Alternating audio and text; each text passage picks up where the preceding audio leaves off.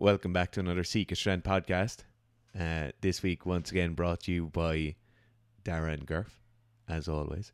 Today, we're going to be talking about like the differences in weightlifting systems from Russian systems and Soviet systems through to Eastern European, which is obviously a derivative of the Soviets, through to the Chinese system, the kind of American stroke Western systems, and then some of the other things that are thrown in, like the South Americans and the Africans, and just the different techniques, the different like kind of structures and systems. And the main thing we're going to talk about is the fact that they're all the exact same. So obviously this is hyper specific to weightlifting. So if any of our non-weightlifters are listening, which normally most of our podcasts are fairly, they're kind of like, depends. A lot of our guests are weightlifting specific, to be fair, but that's who we know. But this is like hyper specific to weightlifting. So Yeah. it's probably worth a listen, even if you don't do weightlifting, just in like general thoughts about training. Because like the principles of getting better at any physical endeavor are kind of all the same realistically. Yeah. You do as much volume as you possibly can in really specific, or as specific as you can possibly get. So like in terms of weightlifting cultures, or weightlifting culture is probably the best name for them. We've experienced firsthand are so German weightlifting. We've seen a good bit of that. So I was in Germany in some year, I can't remember, 3 years ago maybe 2018 I'd say. So with Martin Zwaja, so he was in 1988 Olympics, I think he was a bronze medalist. So he was then a German coach on a national team for Germany for a while. So then we saw he came over here, and we did some seminars with him. Then we had some experience, good bit of experience with the Romanian weightlifting system, first-hand experience now. And then we had good experience with this, like Miso Hasana's system, the Qatar system, I suppose, even though he's the only lifter. And then the rest, I suppose, we've kind of exposed to between, videos, literature, hearsay, observation, training videos. So like if we look at the German system first, like some of the key points from the German system. So it's very regimented, is from what we saw. Yeah. So like you're looking at programming, it was like, and now obviously not all the coaches probably do this, but it seemed like that they have a standardized system, and like the programming was very like, it was linear progression was all what I would call it. Like it was like there was literally things like fives in the power clean, snatches, squats, and it was like you start at week 16 or week 10 or whatever, and then your aim in 16 weeks is to add 5 kilos to boat lifts, and that's the goal. Yeah. And then you just follow these. Now there's a little bit of variance, but it seemed like you just did this, then you did this, then you did this, and there wasn't a whole lot of deviation from where you would go. Yeah, and to be fair, I think it's a system that's deeply immersed in like sports science, kinesiology, like deeply block periodized. And when you're looking at a system like the German system, they're using something like that or a derivative of that for every sporting team in the country. So their weightlifters will train to that system, to relatively similar blocks. They probably have S&C coaches then that are going from the weightlifters through to the volleyball players, through to the netball players, and they're probably all following a system. Like I've absolutely no doubt that the German track and field team will follow a very, very structured, patterned block periodization system similar to what their weightlifters would. Like their movements would be vastly different. Their setups, their training frequencies, their relative intensities would probably all be very, very different. But I've absolutely no doubt that kind of national structure and the way they organise their athletes and organise their athletes' training years and their 4-year Olympic cycles are all going to be very kind of homogenous. In terms of, technique as well, technique was very, very standardized. They were very analytical about technique. So the use of the software, it's called Real Analyzer HD. I think the Germans actually developed it. It was German developers who made that. So the bar path tracker, but it's very accurate. There's particular software. So bar speed, as like velocity, acceleration curve. What else did you the actual bar path? So that's the typical one you see usually from like IWF, like international weightlifting sources. That kind of it's like the yellow framework, and it's the lift in the middle, and then the graph next to it. Yeah. So it's just hyper accurate. It's set up in a particular way. You can see from German weightlifting team though that the technique is very standardized, and what I like about them is they put heavy emphasis on correct technique. Now, their correct technique is a system they've developed by themselves, and they have very particular aspects of technique that is what they like, and that's what they really put emphasis on, and that is conforming to a bar path technique, which I am mostly the vast majority of what I feel like I'm in favor of that way, because nobody's a snowflake at the end of the day. Like you're not special, you're not DMAS with your head throw back, you're not, there's not peculiarities of technique that you deserve, you haven't earned the right for those. Like there's a reason that the optimal bar pad is as an S or a reverse S or whatever. There is a reason it is that. It's because physics doesn't change, and that's how they think about that. Now, the problem with that then though would be the kind of the issue with a lifter psychology is it may not be.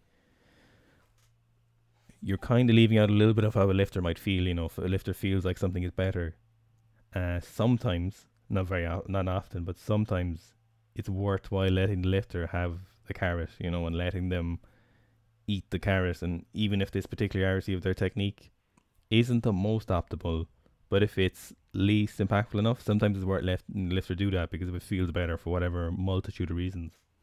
Yeah, and I think the classic for and against that, right, would be like they're thinking about developing a huge number of athletes, from youth athletes all the way through to being a senior competitor, senior Olympian, whatever that might be.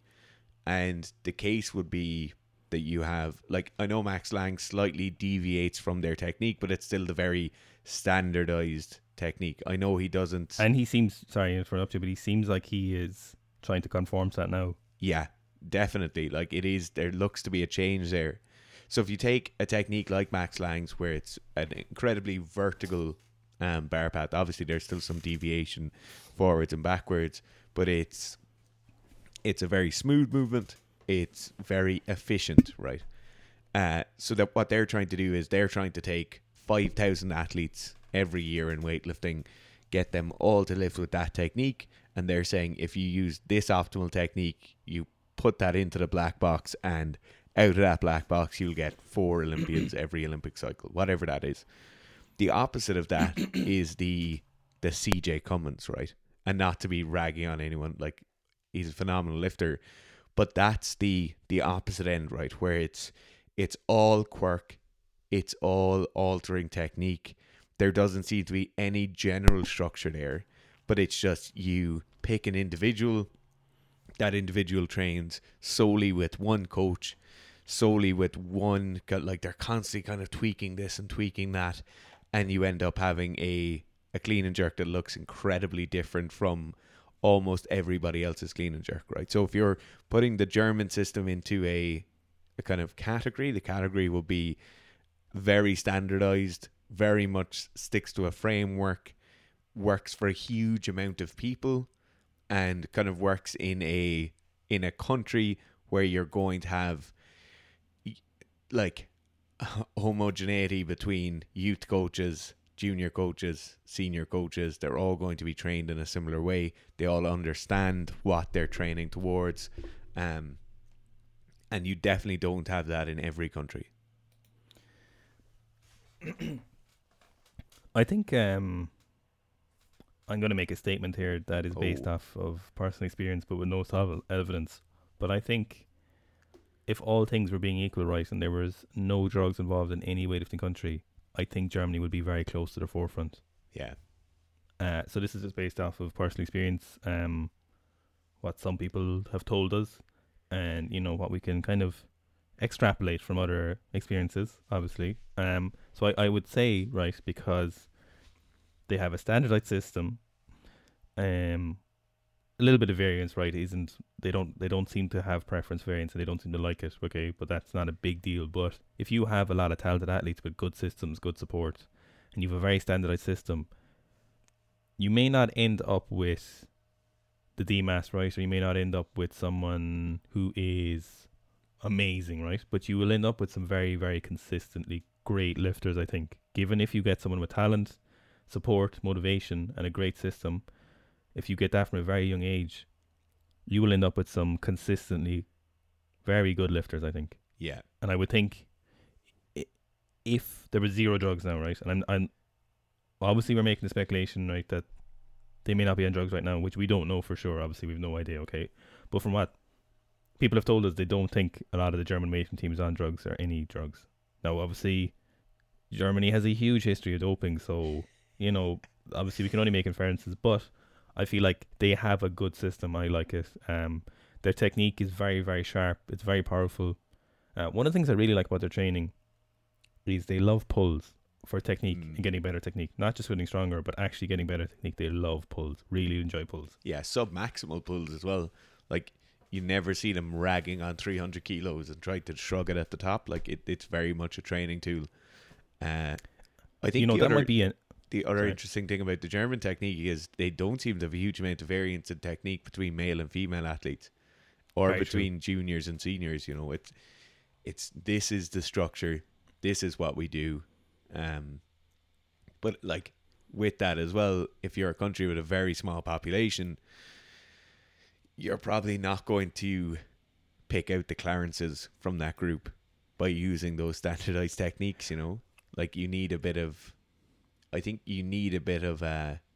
qualitative stuff in there as well. Like I love the German system, like a system that you can write perfectly into an Excel spreadsheet and make into a lovely looking graph is my idea of programming heaven. But like it definitely does have its downsides as well. I think the pull thing comes from, it could be from a lack of drugs, right? Because so you can't go super heavy, right? Because obviously it will take you way too much. So pulls are like a cheap way, a low fatigue way of practicing technique in the lifts. And if you have good technique and you're able to repeat it and you're able to keep it the same as your snatch and clean and jerk, then you can do lots of pulls and in a sense practice your desired bar pat for extra reps for less fatigue. So maybe half as much fatigue for more reps in a session with less psychological capital expended. Whereas, that could be an example of not needing drugs, or finding a way of getting better without drugs. Now, again, we're assuming, that they might not be taking drugs, but that's, again, it's just a guesses off experience.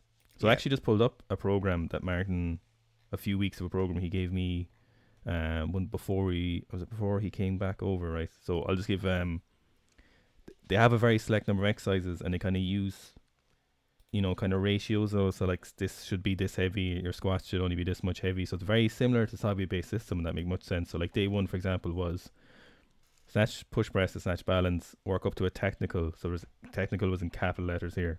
Max 3+1, pause in the catch 3 seconds. They actually used, he was using RPE, so it was like 8 RPE. Then move on to snatches. These were incredibly light. They were like, oh no, hang on. This is not mine. This is someone else's. Sorry, the refuse. 2 seconds.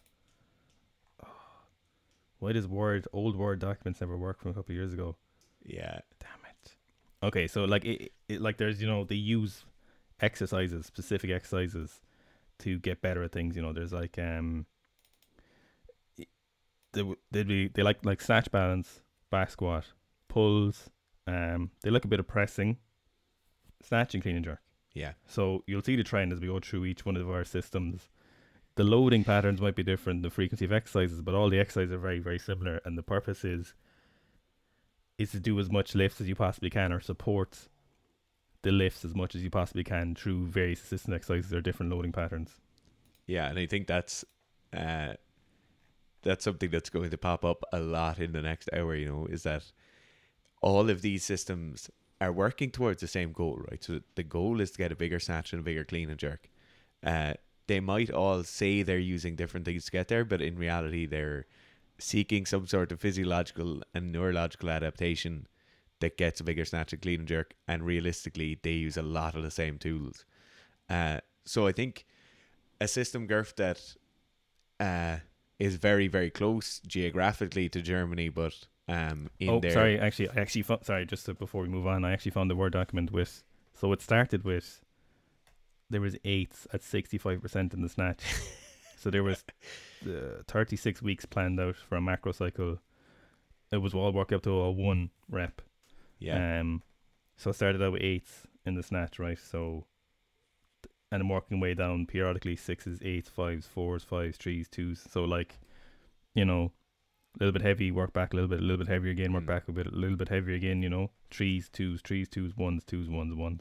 So like, it's real like block periodization, even with the lifts, which is unusual, you know, to be that aggressive with, or to even think you can be that aggressive with snatch, clean, jerk in terms of like block periodization, you know. Yeah. And I think that is something that when you talk about the mixture between like art and science that that people always like to refer to when they talk about programming, this is very much science and not art. You know, like there's no kind of no subtlety here. You know, it's like Owen will do 4 reps in the clean and jerk.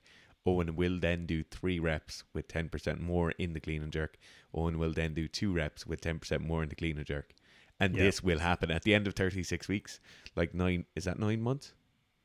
Yeah. Yeah, most of the year. At the end of 9 months, Owen will have this much more in a PB, you know. It's also hilarious that one of the probably most famous German weightlifting performance ever, Matthias Steiner, pulls out one of the most kind of unorthodox, most shocking and huge performances ever to win gold. Then when, like, I guarantee you their warm-up routine was definitely like, you will do 3 reps with 65%, you will do 2 reps with 75%, 2 reps 80%, and then it all gets thrown out like. Yeah, apparently he front squatted 305 kilos before the Olympics. Martin told us 300 for 5 reps before the Olympics. So no clean jerk 258. Yeah. So the actual program was like Tuesdays power snatch. So this is a micro cycle of this right now. So it's power snatch, clean grip pulls, back squat, snatch balance. The next day was power clean, snatch pulls, front squat, push press. Thursday was snatch clean jerk for volume. Then Saturday was snatch clean jerk for intensity, and then pull heavy after.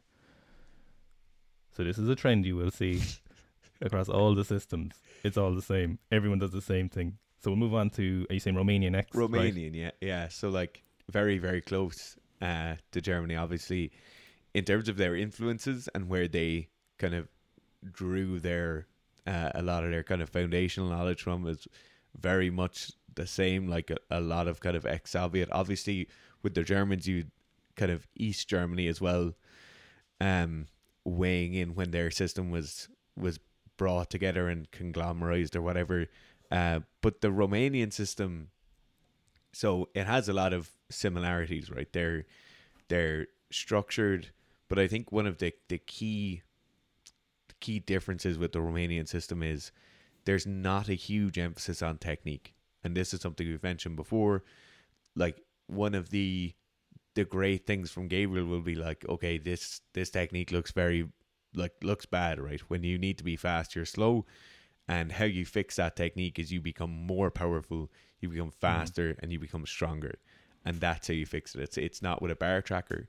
It's not with biomechanical analysis. You don't cue your way out of it. You become strong as balls, and you get very, very fast. So, like, if you want a really in-depth look at the Romanian system, so there's a LinkedIn article we did on Gabriel, you know, and I talked through how his training looked from the younger years all the way up to as an adult, basically. That link will be in the description. Perfect. So, like, the Romanian system was for older athletes now, right? So youth development, right, is something we didn't see a whole lot of, and we saw a little bit of Gabriel. So, but we'll talk about as if we're talking of adults really here, or like mature lifters. So the Romanian system was basically as much snatch and clean and jerk as you can do as frequently as possible. So what Gabriel kind of called it was definitely not the Bulgarian system, but it took some principles of the Bulgarian system, and it is a principle, you know, they talk about a lot is like reps above 90% are the only reps that matter. They're the only ones that improve your 1RM. Nothing else improves your 1RM after a certain stage. So no matter how many reps you do at 80, 85%, all you're doing is facilitating your ability to do 90% plus, to then practice reps 90% plus, which then improve your 1RM. Nothing else matters. As a beginner lifter, of course, as you learn the technique for the first few years, you can practice random lighter reps, and it will make you better, but you're just making sporadic improvements in technique, coordination, whole host of reasons. But ultimately, for the Romanians, for example, and so that's what I was saying, the German system was you were doing all these reps to facilitate your ability to get the heavier reps in the end, and the Romanian system was kind of, you do as many reps as you can facilitate, or as much as you possibly can, but with less of a direction, I would say, with less of a facilitatory loading. So you did your volume, you did a lot of volume, but you still go heavy when you can, so there was a big emphasis on stronger pull, strong squats, but they didn't care. Gabriel talks about he never really pushed his squat the maximum for heavy weights, but he was still very, very strong at squats. When he was younger, he did loads of squats, and he said that's probably one of the reasons why later, as he got older, he could do more squats. But the variance of the actual lifts, power snatch, some power cleans, full snatch, full clean and jerk, pulls and squats. And he said sometimes lifters would have done a little bit of variance to fix issues that they really needed. So like Tuesdays and Wednesdays, for example. So Monday, Wednesday, Friday would be very, very heavy lifts for multiple times a day, right? But then like Tuesdays and Thursdays would be like doing like if you needed no foot snatch or more jerk from rack, for example. Yeah, I think, we talk about like the work to allow, or the work to facilitate reps above 90%. I think the difference between the Romanian system and the German system is the German system probably looks very similar to that the whole way up, and they probably don't get athletes from very, very young. They probably are much more like what we'd have here, where your younger athletes are 16 and 17, whereas the Romanians very much seem to be like 10, 12, 13-year-olds, and they're squatting and pulling a lot. And that facilitation, like the work that allows them to do so many reps over 90% is probably done in their like formative years. So you end up getting, you end up getting a late teen who's very, very strong and very, very capable of doing lots and lots of reps over a certain percentage.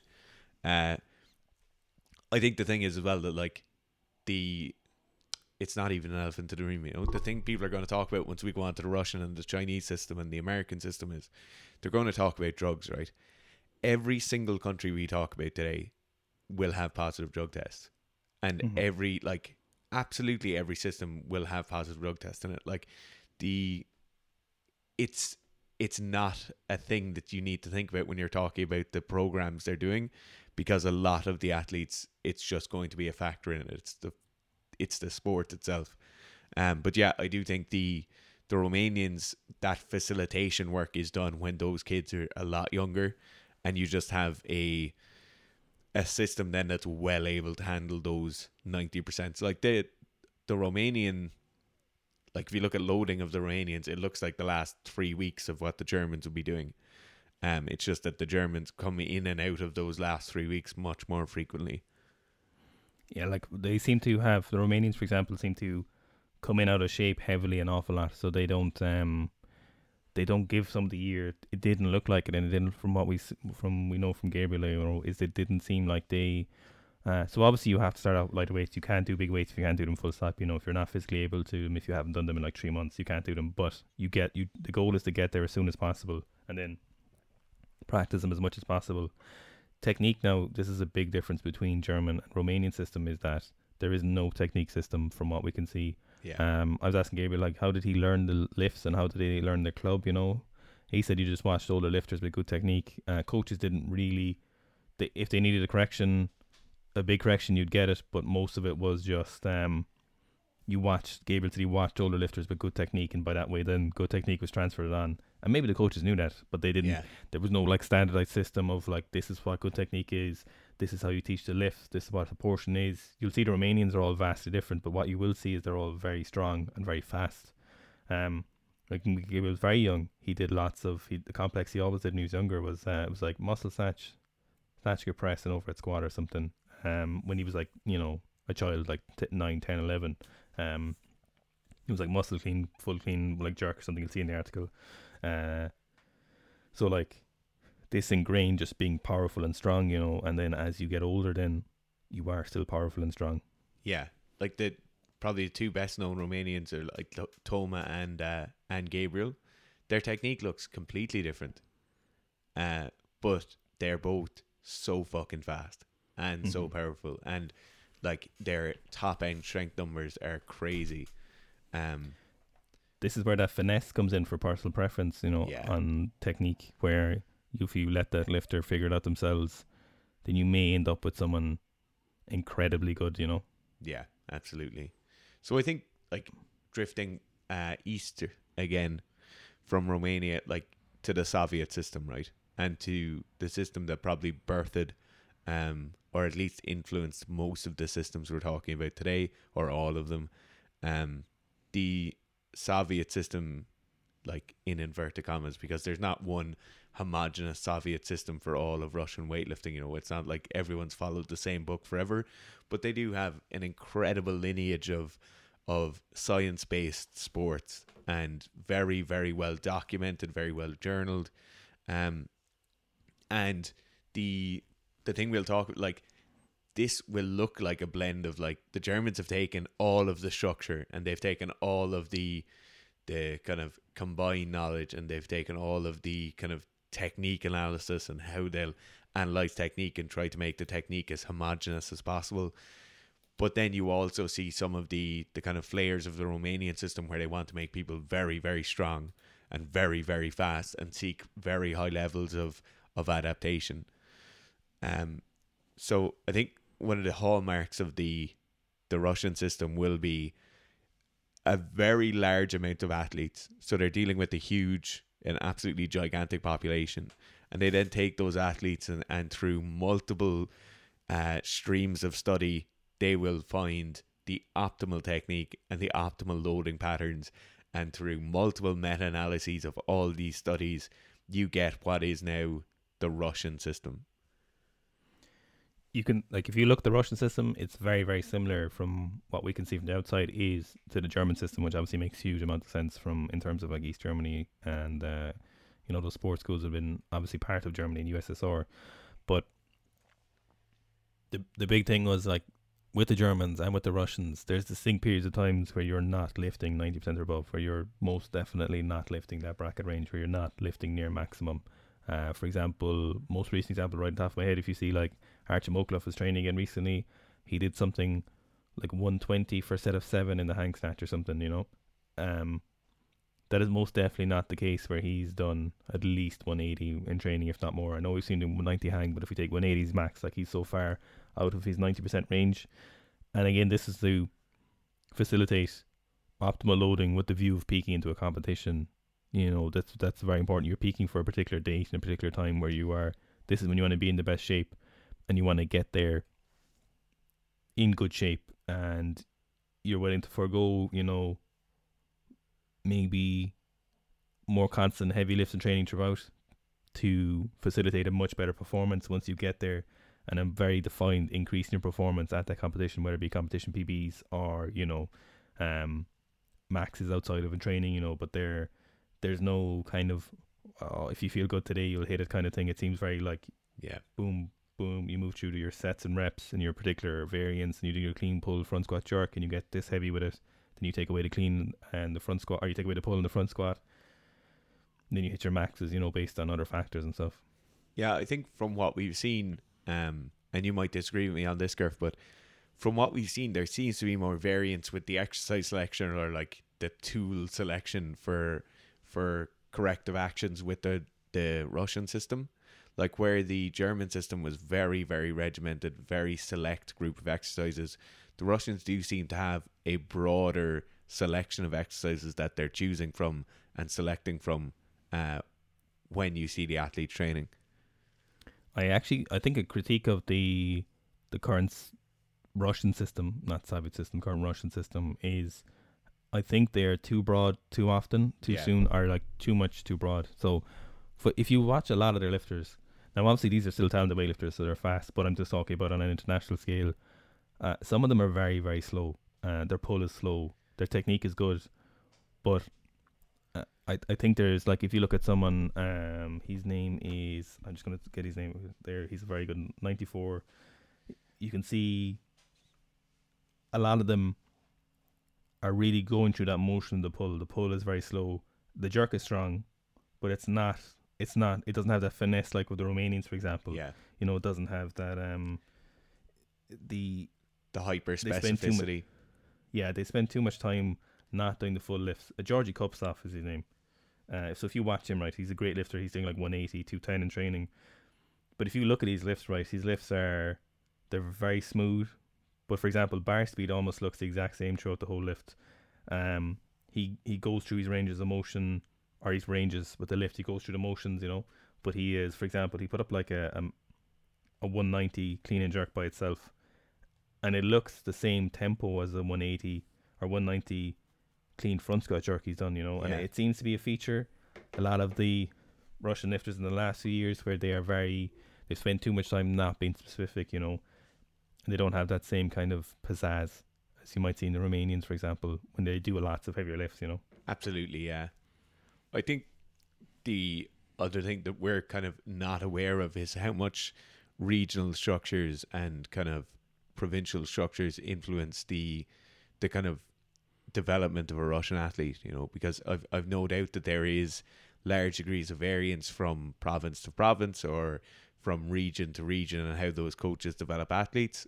That is it's one definite deficit in my knowledge of that system. Like I've no idea if all the athletes we're seeing come from the same place or if the variance we see from athlete to athlete is because they're from different areas within Russia.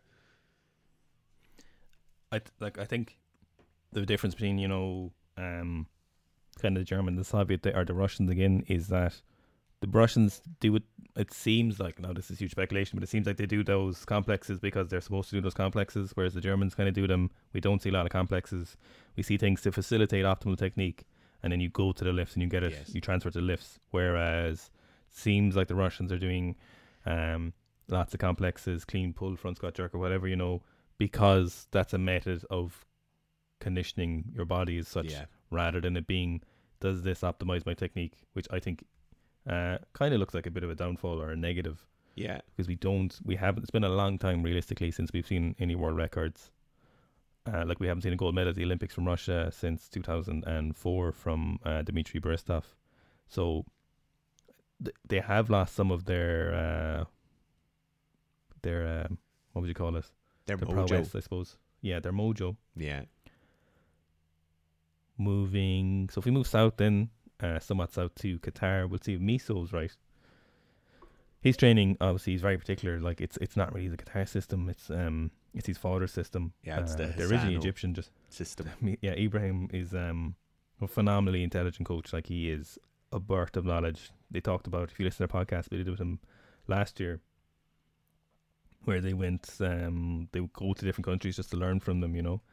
But Miso's training is, it's not like the Romanians. You're not doing heavy lifts all the time. There's very distinct periods where Miso is not in great shape, and then he builds up into good shape. So he's doing facilitative loading to get to that big shape, you know, to get to the big shape. You want to get the big shape?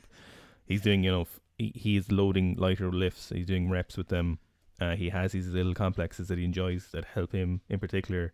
I like that system. I like, it's very individualized. It's really like trying to promote the peculiarities of Miso's technique, you know, or his particular strengths and what he would enjoy training. Obviously, the problem with this then is, like, for the Germans, they're trying to develop a system that anyone can employ, whereas Ibrahim just needs to get Miso a gold medal, you know. Yeah. There's a big difference there, and that's the reason why he can do that. Miso, but again, lots of squats, lots of snatches, lots of clean and jerk, lots of pulls, variants of these pulls, but ultimately the application is very, very similar to most like Soviet. It's going through periods of distinct loading, you know.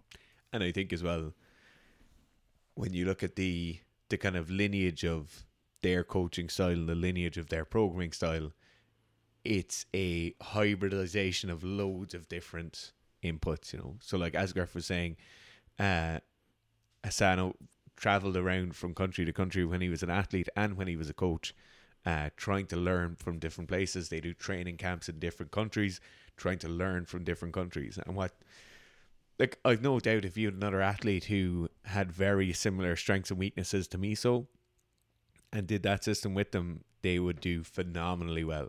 But I think if you had like 10 baby girths or skinny girths and they all did that, like they probably won't all get as good a result as Miso has gotten from it. Like it's highly individualized. It's much more along the lines of when we spoke earlier about the Max Lang versus CJ Cummins approach.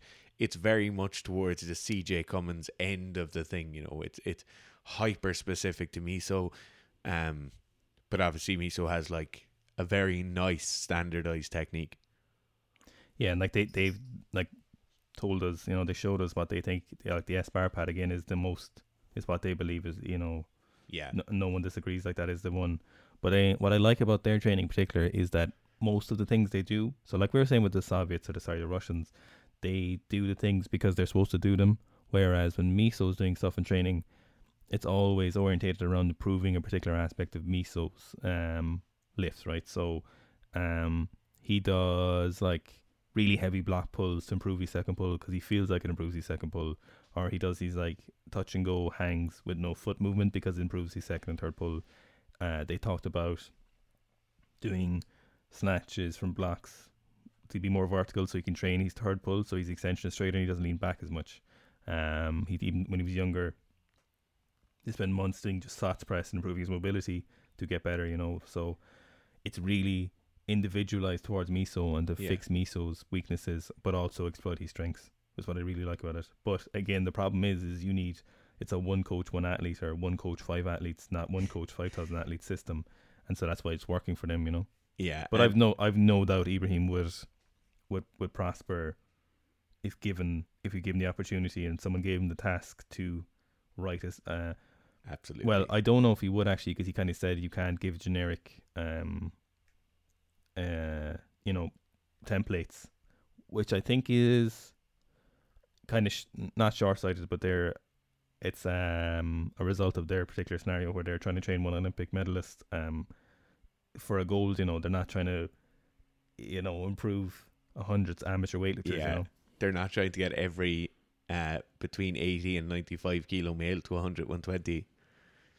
Nothing wrong with it. No, not at all. And I think the other thing I really like about their system is, like Gerf talked about, they pick particular movements to like attack weaknesses, and they fucking attack weaknesses with gusto. Like the funny anecdote is when they were talking to me, they were like, every morning, much weight, many reps for many sets before breakfast. You know, when they were talking about squatting, getting stronger legs. But like when you look at what they did with Miso and upper body strength, like Miso was an athlete who was pressing, I don't know, was it 60 or 70 kilos for a strict press? And he literally does upper body accessory work every single morning. And he got incredibly strong in terms of like strict pressing, behind the neck pressing, snatch grip pressing, within the course of 6 to 8 months, because of that very, very focused approach. And like this all again is to facilitate it's facilitative loading, facilitative action, whatever you want to call it, to get to 90% to improve your heavy lifts. You know, that's what it's all about. Like that is what they're all looking for, is ways of just facilitating. How can we improve technique to improve our 1RMs? You know, that's what it's all going for. Like, yeah. I suppose the next one we should probably talk about is one of the more mystical, or what people deem to be mystical, is the Chinese system. So the Chinese system, if you're looking from the outside, appears to be loads of really heavy accessory work, athletes in great physical shape. You seem to have lots of athletes lifting with a very, very, very homogeneous technique. There doesn't seem to be a lot of variance from region to region. It's very much, this is the structure, this is what an athlete looks like, this is what an athlete trains like, and this is what an athlete competes like. Yeah, like the Chinese system has been shilled so much by different people now. It's very hard to tell the Yeah. truth from what actually is the Chinese system. What really fucking annoys me is when people are like, oh, like your man who owns Mass Strength the other day posted his Instagram a lifter doing a power clean with an empty bar, and he was like, yes, this is Chinese technique. Not moving your feet doesn't make it Chinese. You didn't Yeah. invent not moving your feet. Like it's not a like it. That kind of bothers me. Is not the system. It's the people shilling the system and telling you their secrets to Chinese weightlifting or this is how Chinese weightlifting. It's not Chinese weightlifting. No. Everyone does the same fucking thing. Everyone's trying to do snatches and clean and jerks, and whatever way you facilitate that, there's no like we do like you build some muscle or whatever, right, or whatever the fuck the bodybuilding exercises the Chinese lifters do, but ultimately they're not getting a 1RM, right. They're not going from weighted back extensions. They're not doing kettlebell deadlifts, and then they're skipping everything in the middle, and then getting to new 1RM. Yeah. They have to. There is no other way. They have to go through the stages of loading in the snatch, clean, jerk, certain percentages, practice 90%, and then hit 1RM. They're not doing 19 reps power snatches and 90 kilo back extensions, and then magically they jump from this to their 1RM. There is Yeah. nothing in between. Like we haven't really seen any loading patterns or phases of the national team, or any of their better lifters. We don't know anything about it, but I can guarantee you it looks like heavy snatches, heavy clean jerks as much as you can possibly do. Like Yeah. almost guarantee it. Yeah, and I think some of the anomalies, right? So when you look at like their pulling stances, their catching stances, like a lot of those anomalies come because of morphological differences. So if you look Mhm. at Northern Europeans, or if you look at Oriental, like just hip structure is going to be different. So if you walk into any CrossFit gym, if you walk into any strength and conditioning facility for any team, you're going to have 20 different athletes squatting with probably 3 or 4 different variations of squat stance.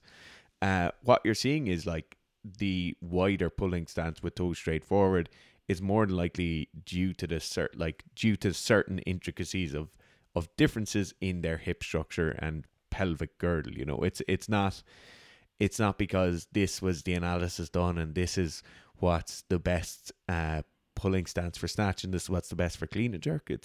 That's probably the best for that particular body shape and that particular morphology. The same way where a slightly narrower stance or a slightly more toes out stance might be better for somebody else. If you look at the bar paths, there's as much variance as any other country would have in terms of a bar path. They all conform to similar, like an S-curve bar path, like they all conform to that, but it's only the variances then are based on their hip structure or their leg structure, limb lengths, or their particular strengths and weaknesses, but they're not defying gravity with their pull. The only thing their female weightlifters do have a different kind of loading of the bar pad. It looks like it's a lot more quadsy on their toes for longer. But then this is a faculty of absolutely, extremely strong female weightlifters, but again, it's not even a huge difference. This is not a new technique, I don't think, It's just a little bit of variance based on what their body's made up of, like, but they're not doing anything new, nobody's doing anything new. I hope this is what you've got from this podcast. Everyone's doing the same things, but they're just applying it in a little bit different fashions, to better or worse degrees, to like broader or more individual aspects of a lifter. Yeah, everyone's just trying. I think you'll see visual differences between the lifters. You'll see certain countries will really, really push athletes towards being hyper lean, hyper vascular, like in particular the Chinese, like absolutely no excess weight, and that's a derivative of them having huge amounts of control over everything from the athlete from the age of probably 4, 5 or 6 when their talent ID system kicks in, and that isn't seen in every country, and it's not even something that's been really, really proven to be the most important thing. Like body composition for weightlifter probably isn't the most important thing, or it's definitely not the most important thing in terms of winning medals, but it's very, very important in their system. So you never have an athlete who's really out of shape. They're all very Like they're physical specimens. If you look at the Russians, a lot of Russians are going to be very, very physically strong looking. But it's not the most important thing. And I think that's what you're seeing is like the most important thing is heavy reps and your ability to handle a lot of training at those heavier reps. And that's consistent across almost every system. The things that aren't consistent across every system are the 1 and 2% things, the things that don't make a huge difference. Yeah, like the variances across groups are much closer than the variances across independent athletes in those groups. Yeah. If you're like, if Venn diagrams they're heavily overlapped in terms of similarities, as opposed to a little bit of differences, and the icing around the edges is the biggest difference. Ultimately, good coaches are good coaches, and they'll never go out of fashion. Yeah. I think some other systems that we probably can't speak to because we just don't have that much. We haven't had any interaction with them, and we don't have that much knowledge about them. Is like the Iranian system, No, we were told. We were told some stories.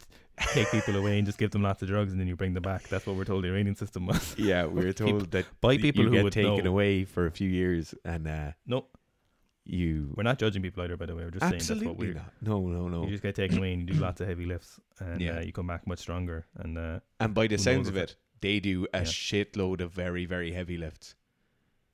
Yes. Very heavy lifts. That's what we were told in the Iranian system. I think there's probably a system we haven't talked about yet, and is one of the more famous, in inverted commas, systems, is the Bulgarian system, right? And in particular, the Bulgarian system under Abashayev. So that system was formative for many of these structures we're talking about now. It's where a lot of the principles of like hyper specificity come from. And there's a lot of stuff out there about like what this system was, what they actually did versus what they said they did, and what was important. And I think the most important thing here is that like Abashayev really valued heavy reps and maximal attempts very, very, very frequently. Probably more frequently than anybody else. I think you can like skip that facilitative loading stage if you just take enough drugs. And that's basically what they did. Yeah, you just take enough drugs all year round, and you do this loading, so you never let yourself get out of shape, and you just not even 1 week off a year or whatever they were saying. Yeah. And if you can skip that period where you're doing 70%, 80%, you're just straight into the 90% and then beyond. If you take enough drugs, you can facilitate, you can overcome, based on past training history too, though, if you've done enough of it when they were younger as well, like they would have done a lot more variance, which has been stated. But once you get as an older athlete, like you can kind of go beyond those stages. And an idea of when they're younger, right? And like selecting for an athlete who's going to be able to stand up to that is like, you're talking about taking 11-year-olds or 12-year-olds. You'll take the best 300 or 600 athletes they have. You'll train them for a year with your program. So like the program you will give to them, and they'll all be sent back to their clubs. They all have this program that they follow for a year. Once they come back, that group is cut in half by 50%. And the program they're doing for a year is incredibly hard, right? Very, very high volume, very, very high intensity. You're basically trying to wean out the weak ones from the group. So you then take that group of 300 athletes now, and it becomes 150 athletes who are 13 years old, and they've now trained for a year, right? So after 12 months of training, all the weak ones or a lot of the weaker ones have gone. The more successful ones are left. You then take those successful, so 150 successful 12, 13, 14-year-olds, you will dose them for possibly 6 months. So you'll train them incredibly hard and cut your group in half by 50%. And then probably that 50 to 100 athletes are given drugs from the age of 13, 14 onwards. So you've already selected for all the athletes who aren't going to be able to handle heavy load. You've selected for all the athletes who aren't going to be able to handle heavy load all year round at very high intensities. And you've in some way selected for athletes who aren't going to handle drugs well. So like they've been able to skip all those steps because the genetic potential has already been weaned out, and you're only left with these very, very resilient athletes.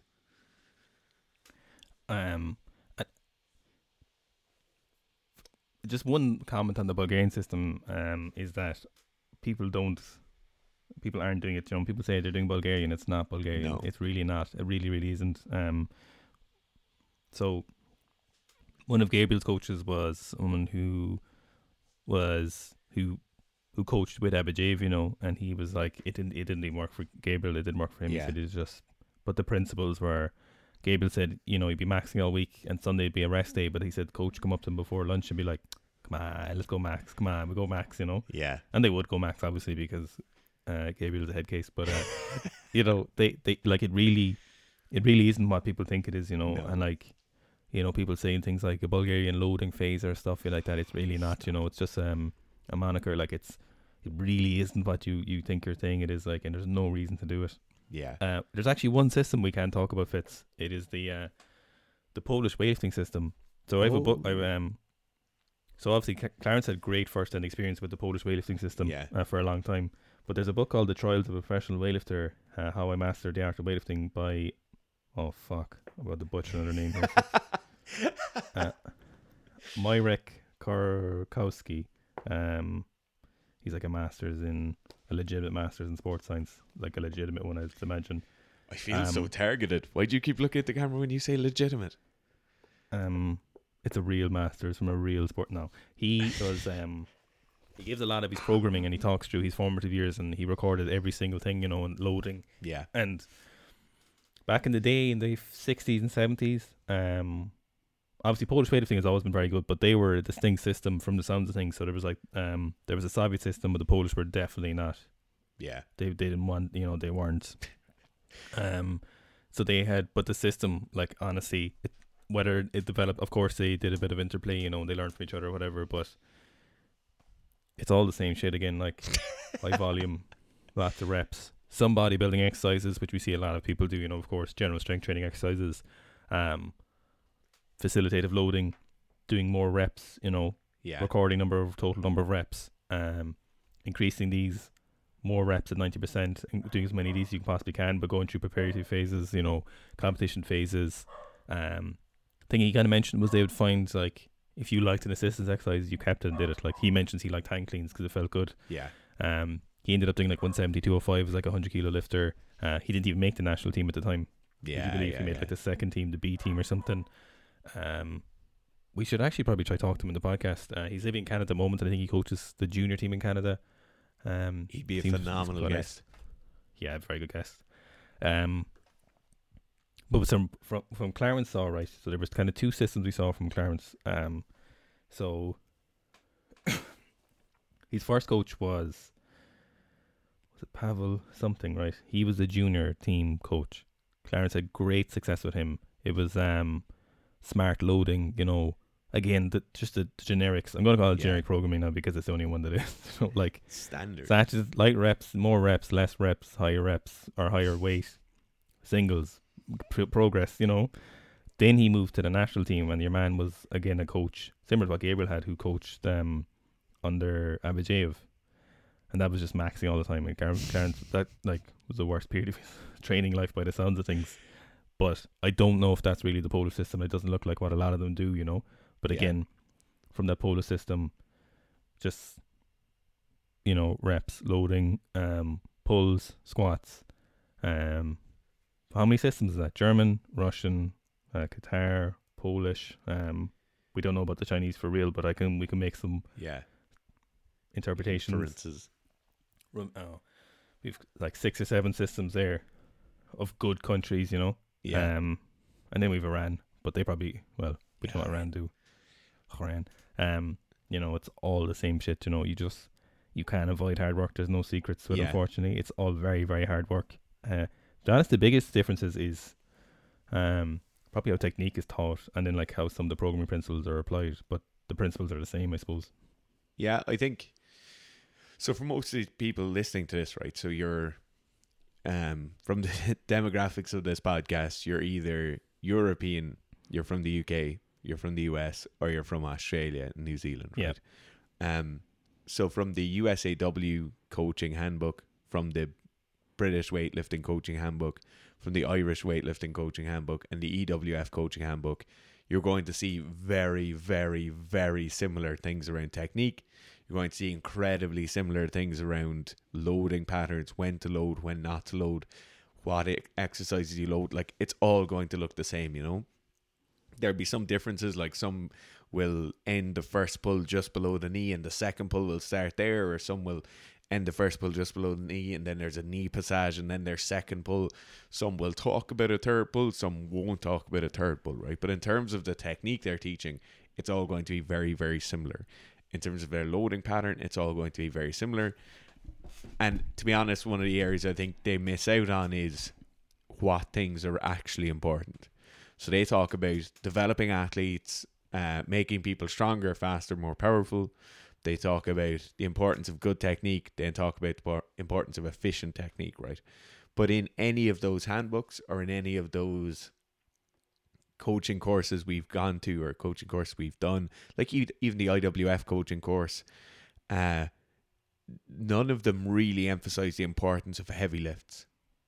And like, every single good athlete we ever talk to is like, the important thing is how many of those heavy lifts you can do, how often you can do the heavy lifts, how well you're able to do multiple heavy lifts in a week. Like, reps above 90% seem to be incredibly important for competition level weightlifters. Yeah, like the Soviets had vast amounts of analytical data on this and what made the best progress on heavy lifts, and it was 90% and above, you know. So one thing I just realized we kind of glossed over was, you know, we're simplifying down the knowledge, but there's a shitload of knowledge there that you have to learn and be able to apply. And like, you know, you can't just learn a system and apply it. Then you still have to be a good coach, analytical thinker, critical thinking, smart ways of applying it, knowing how to change it for individual lifters, knowing what cues to give, what exercise to give, how to load it. I think we really glossed over that for the purpose of this, but I just can't overstate that, like, you can't just learn a system then be a good coach. Like, you still have to be a good coach. You know? And I think if you look at great coaches from all those countries, they'll have a really good understanding of physics and biomechanics. They'll have a really good understanding of basic biochemistry. They'll have a really good understanding of like human physiology and biology. Like, they understand the body very well, and they have some understanding of psychology. Like, all of them or they're Bulgarian or Iranian. Yeah, or they have a really good understanding of pharmacology. But like, all like good coaches are great coaches for a reason, you know. Or sorry, great coaches are great coaches for a reason. It's not because the system is great or the system isn't great. They're just really, really good coaches, and the system is like the framework in which they coach. I'm trying to think of an analogy, but I can't think of one right now because I never had to think about it. I just can't think of one. It'll take too long. Yeah. So I hope this was useful. That link to the GIRF's article on Gabriel. So is it The Making of an Olympian GIRF, or what's it called? I can't remember. Yeah, something like that. It was a couple of months ago I wrote it now, but it was something like that. Yeah. I spent, I'd say, about 9 hours on the phone talking to Gabriel about it. Yeah, it's a phenomenal article. Very, very good. It'll be linked in the description below. Go and take a look at that. I mostly wrote it from the point of view that if I wanted to know what Gabriel did, I would ask him those questions, and I was just for me myself, really. To be honest, it was entirely selfish. If Miso gets the Olympics, hopefully I can do one on him. Yeah. Or when he gets the Olympics and wins gold medal. He already got the Olympics. He went to 2016, sure. Yeah. And he was like 18 or something. Yeah, when he was a child. So if you don't like weightlifting and you've no interest in weightlifting, we'll see you tomorrow for Shit Talk. Thanks for listening. Thanks for everyone who went to Spotify and followed us. We got over the 1,000 follows, which is, we're very grateful. And so thanks for everyone who commented saying they did like Shit Talk as well. Because there was loads of great feedback for Shit Talk. Actually, so much feedback. And the amount of random people who I'm like friends with who have nothing to do with weightlifting, who obviously end up listening to the podcast randomly. I've no doubt it's not because they missed the sound of my voice, but the amount of people I've spoken to are like, Jesus, that Shit Talk podcast is great. I actually look forward to doing them, and I just want to say there is zero prep for them. It's just waffle whatever comes out. That's why it's called Shit Talk. We usually start talking on the Zoom call, and then we're like, fuck, we'll better start recording this. Yeah, it shows you how much people don't care about knowledge and they just want to listen to Shit Talk. Thanks for listening. Thanks, guys.